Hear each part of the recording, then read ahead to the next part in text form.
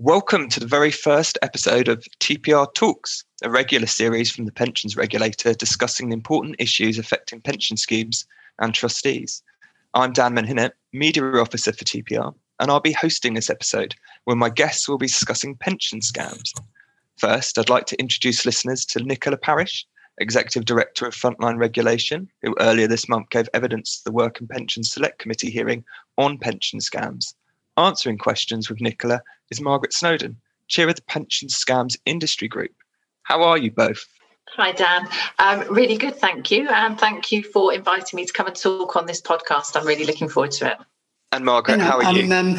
I'm good too, thanks very much. And it's nice to be here. And it's really good that scams are still getting a lot of airtime. Really like that. So the Select Committee heard a lot of different views on the scale of UK pension fraud. Nicola, how is it that there are so many differing figures? Doesn't this make stopping scamming more difficult? Well, you're right. There are lots of different figures around pension scams. And the reason there are so many different ones is that they are being collected in different places. But what we do know is that pension scams are underreported. And not knowing quite the right number for the scale of pension scams does make stopping scamming a little bit more difficult. So, for example, we've got figures that range from Action Fraud, which says 30 million. They've had £30 million worth of scams reported into them over the last 3 years. That figure is quite different to a figure that we've had from the Police Federation, or even actually reported in through PSIC, the Pension Scams Industry Group. It's really important that the pensions industry do report these suspected scams, and they need to report them in via Action Fraud. And really getting that clear understanding of the size of the problem and good quality intelligence will help in how we formulate and what we do about pension scams. Margaret, would you agree? Do you think there are benefits to the industry as well as the saver to having a better understanding of the scale of the problem? Yeah, I do think it's important that we understand the scale. I agree with what Nicola said. It's not really helpful that we have so many ranges of potentials, and I would certainly love it to be at the bottom end rather than the top end. But we can only go by what we see and what we know. So while we can't actually be definitive, we could actually be underestimating by as much as 5,000%, and that's quite astonishing. But one of the things is we aren't entirely consistent about what a pension scam is. So some things might be included in one collection of stats, and others might not be. But there are lots of reasons for underreporting. Partly because people don't report themselves if they've been scammed, partly because they might not know, or because it takes a long time to work it out. But schemes don't report, and I think that's what Nicola's getting at. Schemes don't report because it's a bit of a hassle. But it's very, very important. And schemes think, well, they don't know that something's a scam until it actually is a scam. So what are they reporting? They're reporting a suspicion. I think we need to have a lot of tools to make it happen. But as Nicola was suggesting, if we have better information on the numbers, we'll get the resources, we'll get the attention, and we'll probably actually be able to persuade people that it is a big problem and they could be victims. At the moment, people think it's only a few people that get affected. And you mentioned that there are a number of reasons why savers might not report. They might not know the length of time it takes for them to realise that they've been scammed. But isn't it also the case that sometimes they can be quite embarrassed about coming forward? Do you, Margaret, think that's a big barrier, and can that be challenged? I think it's a barrier to victim reporting. I don't think there's any question. If people are too embarrassed to report, they won't. But some people don't want to report because they've heard that there might be tax consequences on top. So they kind of sometimes keep below the radar. The tax problems affect a number of people, but not everyone. So people need to understand a lot more. But yeah, I think it's a barrier. But schemes are the ones who see and suspect. And I think we would get much richer information if schemes actually did reporting. Could I just come in there, Dan, on that point? I mean, I think Margaret's absolutely right that we need the pensions industry to come forward and help us with this, and particularly with schemes reporting. And it is a bit of a hassle. So it's something that Project Bloom is looking at the moment to try to improve just the mechanics of how that works, to make it easier for the reporting to come through into action fraud. So we are aware that it can be tricky, it can be a hassle to report in, and we are doing what we can to make that as simple and as straightforward, and therefore to encourage reporting. We heard from the Select Committee that pension liberation fraud has been decreasing, but that there's been an upward trend in investment fraud, where pensions are thought to have been the source of those defrauded funds. Nicola, do you think there's been too much emphasis on warning savers of risky transfers and not enough about risky investments, what they do with that money after it's been drawn down or transferred? Well, I start by saying that whether we're talking about risky transfers or risky investments, we're talking about people's pension pots, and we're talking about people being scammed out of potentially a large amount of money, which makes a very big difference to their retirement. This has a really big impact on people. The warnings that we've been issuing through the Scam Smart campaign, and we've been doing it in working alongside the Financial Conduct Authority, are relevant for both pension scams, which will include people thinking about transferring out of their DB schemes, and also for sort of general investment fraud, by which I mean people who maybe have a pot of money and rather than and they're just encouraged out of that pension scheme into some kind of investment fraud vehicle. So I think whatever the model, it's important that people can spot the signs of a scam, and really important that a red light goes off in their head, red flashing light that says, I need to get some guidance or some advice before I do anything here, because I'm going to make a potentially life-changing decision, a decision that's going to have a really big impact on my quality of life in retirement. Margaret, do you agree? Do you think we should be shifting away from talking about pension scams and talk more about investment scams? I think there's a great temptation to therefore sweep pension scams under the carpet. At the end of the day, I'm not too precious as long as we all understand what we're talking about. And I would hate, which I see happening, I would hate us to think that pension scams were no longer a problem. And the problem was all about, people using their own money to go and invest in something, which ends up not to be a very good investment. And that's an investment scam under certain circumstances. Under some, it's not. It's just making a bad decision. But where we come from, and what Nicola was alluding to, is if the source of the money is somebody's pension, then it is a pension scam, and it's something that we need to be able to do something about, because people losing, sometimes the biggest bit of, saving they've got is disastrous. If people engage in investment scams with money that's in addition to their pension saving, that's a slightly different matter. So what I'm saying is, let's not think that the pension assets are all safe because there's this thing called investment scamming going on that's much more serious. It's not. Yeah, I completely agree with you on that, Margaret. I think that's absolutely right. And there is a danger that pension scams get sort of put into the mix with other investment scams. And for me, it's different. You don't have any time to make up the difference if you lose your pension pot just before you're about to retire. So for me, it's important to keep that focus on pension scams. No, absolutely. And just a little thing to add is we always say things like pension liberation is declining and investment scams are increasing. And it's very true. Pension liberation is declining, and that's for a reason. It's because it became a little bit harder, to register a scheme, and it also, the pension freedoms made it almost pointless to have pension liberation.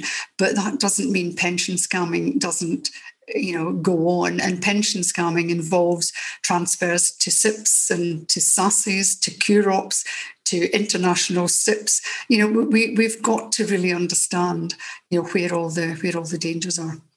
Margaret, do you think these questions over the definition make much difference to the saver? Not really, but I do think the word either pension or retirement saving has to come into the mix, so that people understand that what they've got in a pot is actually to try and see them through, the rest of their lives. I think if we ignore that and just talk about investment, people think it's only rich people who invest. Nicola, it's been mentioned that the definition of scams could be linked to whether there had been a criminal, regulatory, or a civil breach in relation to a pension transaction. Do you think that's something that savers would see as important? I don't think that would be of much interest to savers, to be honest, as how we might categorise the fact that they've lost all of their savings and haven't got any money for retirement. You can categorise the activities into criminal, in the way you described, into criminal, civil and regulatory. That's more of a technical issue about how a regulator, how a police force might respond to the particular behaviour or mischief that we're trying to tackle. And of course, not every situation is going to fall into just one of those buckets either. So some scenarios we've tackled already, where you want to use your criminal powers to address one particular type of behaviour. You want to use your high court powers to address another, maybe to get some form of compensation. It's rare, but it's possible. And then regulatory powers do something else again. So you might have a case that covers all three of those areas. But in the end, that doesn't matter to the saver, does it? What you've called it and what category it fell into. What will matter is whether it's the fact they've lost their money and also whether they're going to get it back. Margaret, how do you think a trustee might react to that approach, and what do you think about it? I agree completely with Nicola on this point. I don't think how we classify it actually will make a big difference, as long as we understand what sort of animal we're dealing with. So it goes back to the defining a pension scam and what it is, what it looks like, and some examples. I think that's more helpful to trustees than categorising. But I do think trustees are very keen to see people prosecuted. So I think there would be a sort of almost a sort of base response that says, yeah, they're all criminals and let's get them in jail. But it's much more nuanced than that, really. Well, talking about trustees' reactions, do you think that the industry is doing enough? TPR has recently launched its Pledge to Stop Combat Scams campaign, which asks trustees and administrators and providers to sign up to some basic principles on protecting savers. Do you think that the industry needs to do more here? Shall I take that question? Sure, thank you, Nicola. I think the industry could really help and by doing more here. So you've mentioned already the Pledge campaign, which is, in my view, a really good bit of work between TPR and PSIG, where we are looking to the industry to ask them to sign up to the Code of Good Practice. And by signing up, they are saying they're committing to making sure they can spot the signs of a scam, making sure they have communicated that to all of their customers, so their customers are well informed. They're committing to carrying out due diligence in relation to transfers, and also importantly to reporting in any suspicions they have of pension scams. So I think as many of the pensions industry that can sign up to that, the better. That's a really good start. There's also the fact that for trustees, we've got a new module on our trustee toolkit that takes the trustee through the common signs of a scam and really explains what needs to be done if there are any suspicions around a pension scam that they come across. And then I think finally, there are some industries where we've seen some real innovation in tackling scams. And I would really like to see the pensions industry put its thinking cap on and come up with some new and innovative ideas to help us in Project Bloom to tackle pension scams. Yeah, Margaret, what do you think? agree with that. Yeah, I would agree with that. I think the industry is probably in the best place to deal with scams where it's money from a pension fund, because it's the last point before the money actually goes and it goes into the hands of potentially a scammer. So I think the industry can do a lot more to stop it, and the industry can do a lot more to report and help us get a proper intelligence.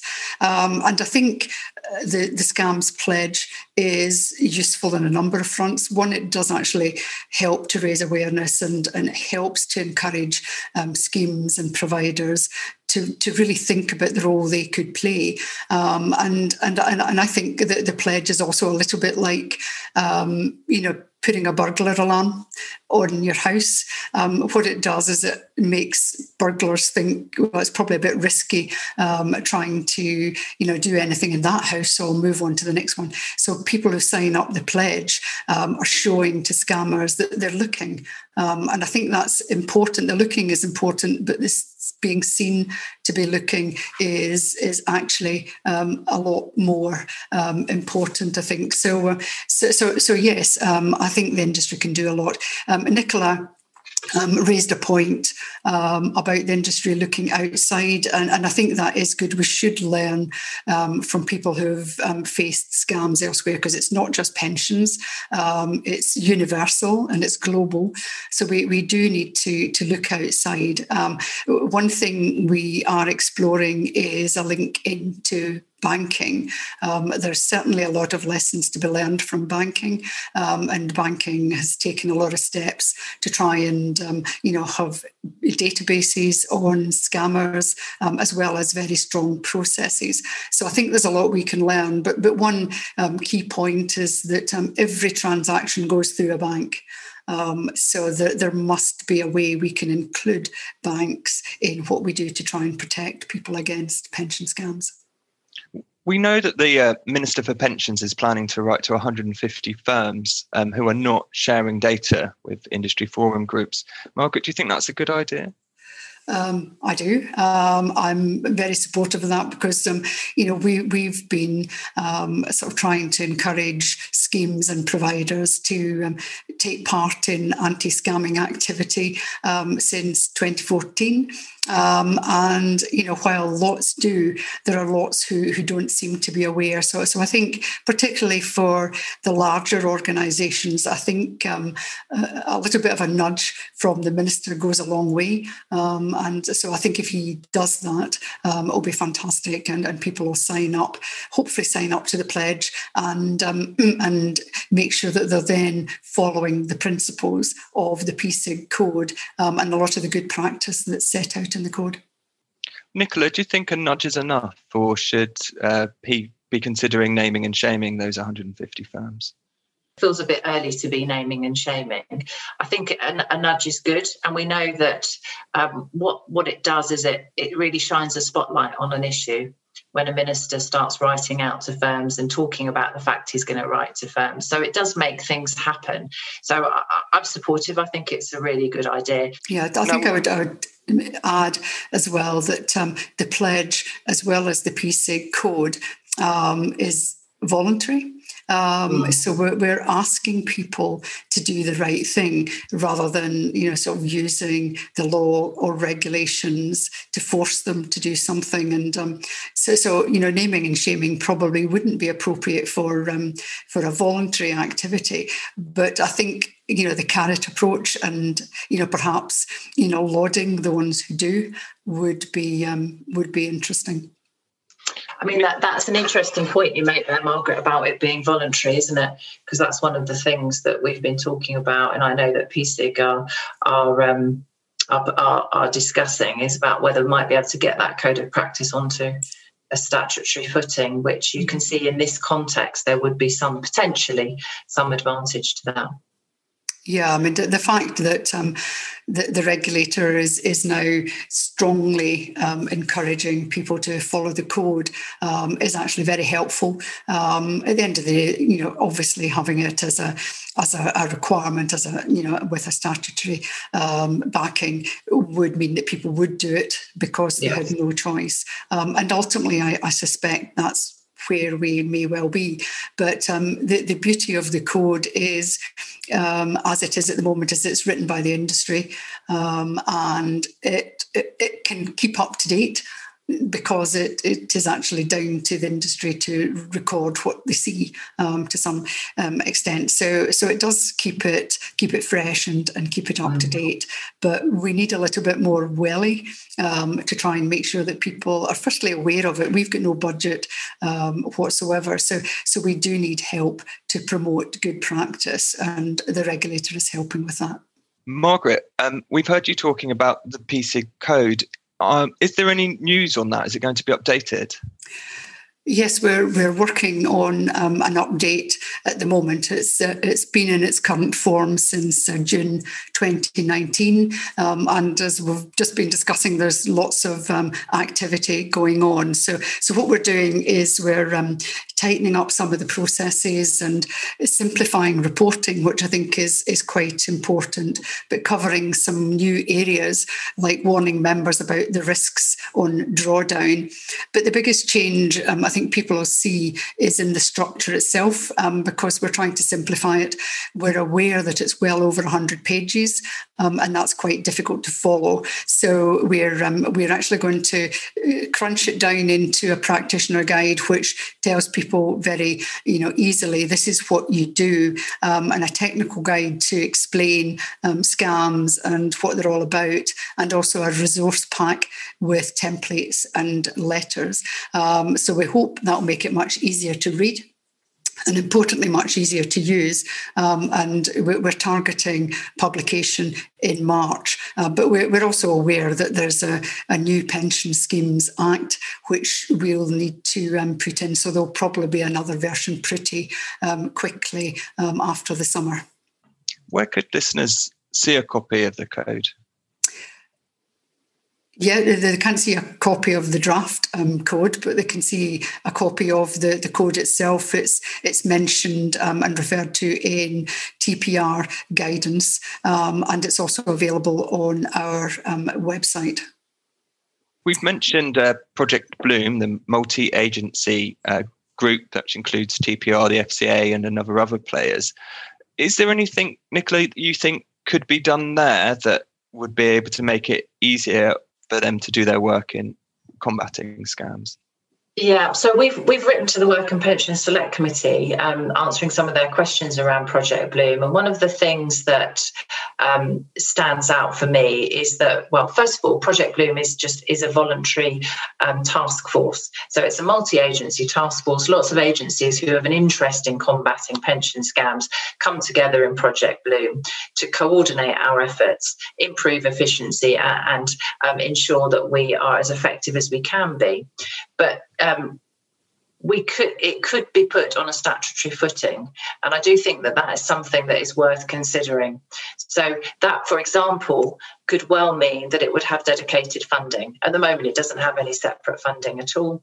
It is all done by agencies putting their own resource in, and I think putting Bloom onto a statutory basis with some funding, either that could be through a levy, might be an industry levy, or it might be government backing, that's also possible, could significantly improve the effectiveness of Project Bloom. I think that would go a long way.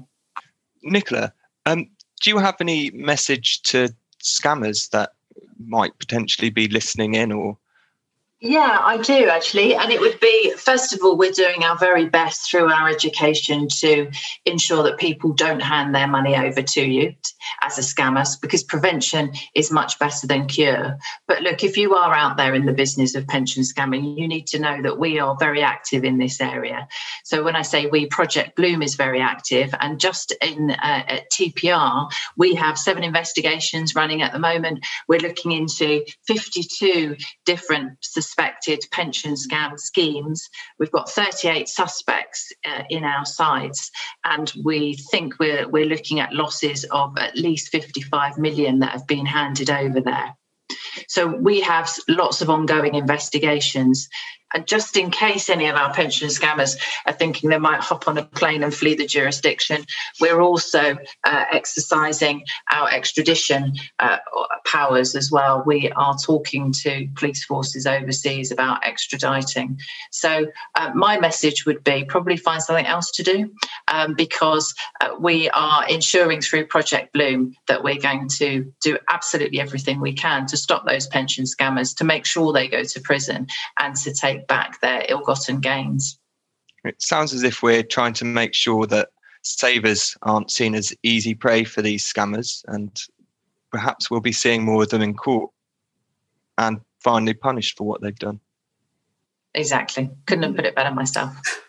We've managed to spend quite a lot of time talking about pension scams today, and unfortunately we've come to the end of the time we've got left. So I'd like to take the opportunity to say thank you, Margaret, very much for joining us today, and Nicola for your comments.